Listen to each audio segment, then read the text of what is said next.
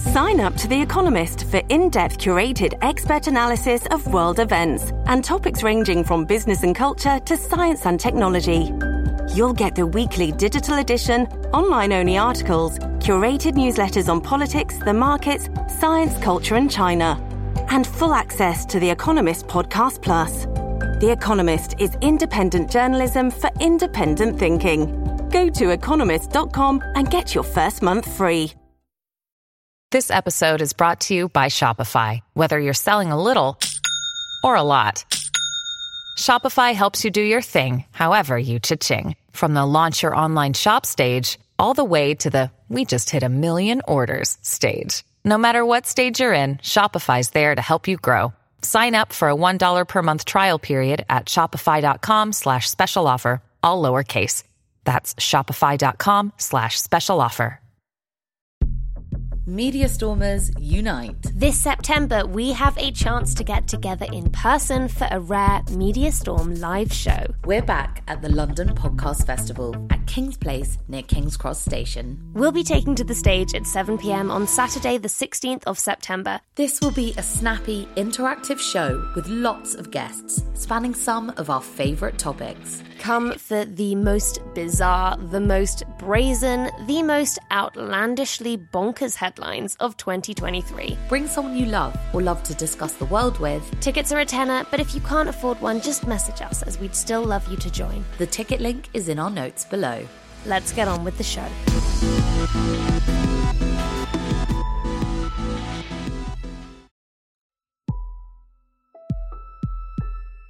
Hi Media Stormers, it's Helena here. Today we're bringing you more from our latest episode with Nazanin Boniadi. If you're a Lord of the Rings fan, you probably know Nazanin. She plays Bronwyn in the Prime Video series The Rings of Power. Or you might know her from Homeland or Hotel Mumbai or How I Met Your Mother. But aside from being a brilliant actress, Nazanin is also a determined activist. Since 2008, she has represented Amnesty International's campaigns for the restoration of stolen human rights. Her main focus is on Iran. Since September 2022, demonstrations and protests have been ongoing in Iran after Mahsa Amini, a 22-year-old woman, died in police custody. The Islamic Republic of Iran stated that she had a heart attack at a police station, collapsed, and fell into a coma. However, eyewitnesses reported that she was severely beaten and that she died as a result of police brutality. Her crime? Allegedly violating Iran's strict rules requiring women to cover their hair with a hijab. The news and the deep-seated resentment of the powers that be in Iran enraged the Iranian people. Protests, demonstrations, revolutions are still happening now. This revolution is mostly being led by young people and women and girls. Why is this all so important to Nazanin? She told us last episode. I was born basically just a few months after the Islamic Revolution of 79. So my parents were dissidents against the newly forming Islamic Republic. And their lives were at risk. They tried to escape once when my mother was 7 or 8 months pregnant with me. And my father was summoned over the PA system at the airport to the Revolutionary Court. And of course, the fate back then, anybody who was summoned would have been the firing squad. And so understanding that they had to leave, they basically found a way to escape to London when I was 20 days old. And yeah, I grew up in London, but that sort of revolutionary fervor was always in my psyche. And I knew I had to use my freedoms to protect those of the people I left behind. And, you know, I always joke that my first protest was in my mother's womb because she would be one of those brave women on the front lines, the same women that we're seeing today bravely defy the Islamic Republic. So here's more from our discussion with Nazanin that we couldn't quite fit into last week's episode. We hope you enjoy the conversation, and remember, you can see more on Media Storm's Instagram at MediaStormPod. Can I ask your thoughts on something that's been on my mind, actually, Nazanin? So I once had a discussion with a friend of mine, a guy who's Syrian, about a book I was reading called Gaddafi's Harem. So the book is about the many girls who were abducted by Gaddafi, the Libyan ruler, and forced to become, well, essentially sex slaves to him. Now, my friend was upset that it had been published by a French journalist for a Western audience, not because the story wasn't important, but because he felt it was being used to serve a political agenda to paint Gaddafi as an oppressor of women, when a lot of his policy was actually seen as very liberal in the region, and that Western interveners, by contrast, could be presented as like the liberators of Libyan women. And I see his point, because in human rights reporting, Western human rights reporting, particularly concerning, I think, Islamic regions, women are often held up as symbols of Eastern backwardness and used to push Orientalist narratives of the East as oppressive and the West as progressive. And it creates a bit of a conundrum for journalists. I wonder how do we shine a light on the plight of women and girls around the world without demonizing foreign cultures or appropriating their struggles for political gain? That is an excellent question. I always address this by saying, please demonize our brutal regime. Please demonize those who are oppressing the people. What we have to be careful of is differentiating between the people of a nation and their monstrous oppressors. For years in my activism, well-meaning progressives have said to me, we want to be careful not to sort of appropriate or interfere in the cultural differences or offend anyone. And I think that's quite dangerous, because women and girls of Iran have been rising up, and the people of Iran have been rising up and risking everything, including their very lives, to show the world that the Islamic Republic's despotic culture is not theirs. So for 44 years now, these well-meaning lawmakers in the West have said, but we don't want to offend anyone, and we don't want, that's their culture. And finally, people have just, reached their limit and said, this is not our culture. So please demonize those who are using violence to oppress us.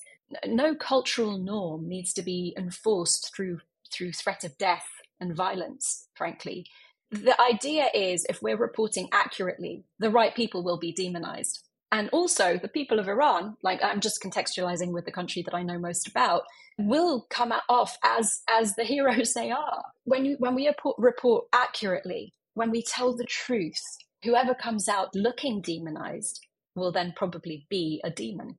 And that is why people have to be accurate with their language, right? That's why you have to make sure you're saying the Islamic State and you're not saying Muslim people. Like, it's so simple, but actually that is why you have to be accurate, because otherwise people of a whole country, a whole ethnicity are completely demonized. Well, that's exactly right. What we're talking about here is not the Muslim religion. We're talking about the Islamic Republic of Iran, which, like ISIS, essentially is an Islamic State. It's politicized Islam. It's when you're enforcing through violence your ideology onto a population and all of your citizens. And I think that's the differentiation here. And many of us activists who've been fighting against compulsory hijab for many years now have been accused of inciting sorts of Islamophobia. Well, look at the people of Iran. Do we think that they're inciting Islamophobia? These people are Muslim. The vast majority of them are Muslim. And all they're saying is, let our religion be our choosing. Let our practice be our choosing. If you're forcing us and you're using violence against us to put a fat piece of fabric on our head, then what kind of religion is that? Fighting for people's freedoms, even in the context of religion, is not inciting any kind of phobia against that religion. It's preventing abuse by the leaders of that state. So that's where we have to draw the line, is we have to be able to condemn those who use religion as a pretext for violence and coercion and control. Yeah.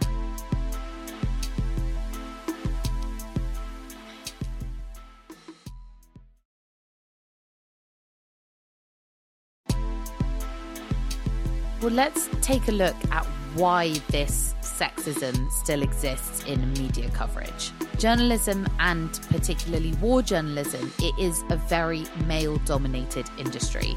So there is a shortage of women who are more likely to give women a voice in their reporting. But there's also a shortage of locals and local women in particular. So foreign correspondents, they rely on local fixers to help them put together their stories and their news reports in areas that are hit by crisis.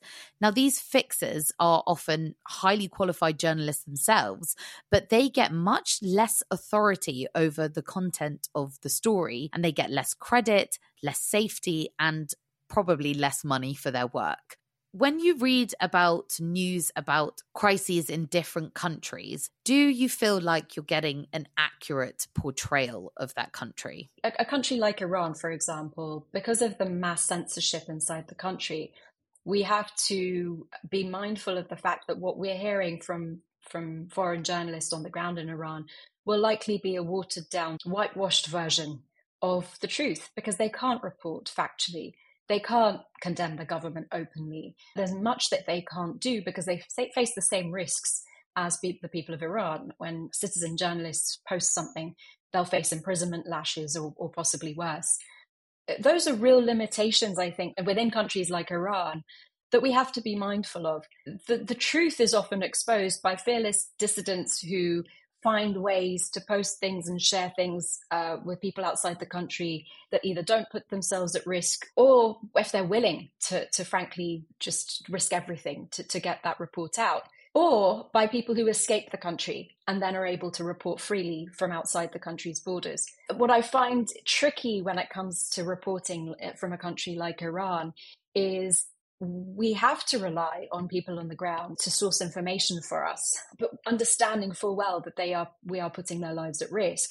And hopefully we find ways to remunerate them and give them the resources and money. That's the very least we can do, to pay them well enough so that they can do the work. But that puts an added pressure on them, because if it's found that they're being funded by a foreign entity, they automatically will be charged with being a spy and imprisoned. So that it's multi-layered, but we have to essentially find ways to get this information. I think the safest way is, of course, to get the dissidents outside the country to be able to report freely.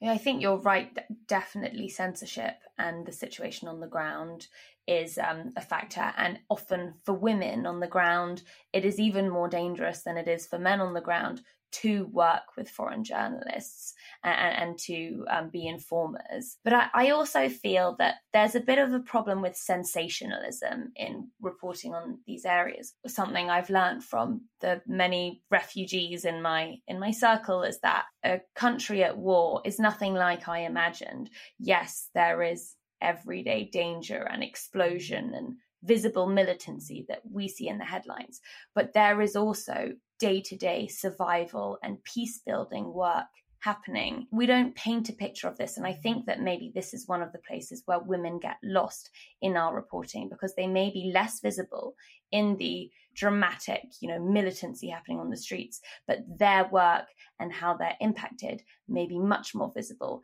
if we were to look at household education, the efforts to survive, the efforts to build peace. And so I think that actually desensationalizing the news and making it less about drama and less about war and more about peace and survival is something that journalists could be working on too. Sure. Yeah. That it's always good to sort of highlight the positives. I've always been sort of results oriented in my advocacy work. Reporting on something is great, but finding a way forward and finding a solution to the problem and reporting on those, I think, is even more important. And there are so many people inside Iran and other countries who are doing tremendous work to achieve change and to create change. That's what we need to be covering, is what is being done, what actions, what brave actions are being taken to bring about the changes we need. Yes, absolutely. I couldn't agree more. That's just an extract of our overall conversation. So if you'd like to hear more, head to MediaStorm's feed and listen to our episode, Women in Crisis, Is Conflict and Disaster Sexist? And if you want to see MediaStorm live, we'll be at London Podcast Festival on Saturday, September the 16th. The ticket link is in the bio, and we'd love to see you there.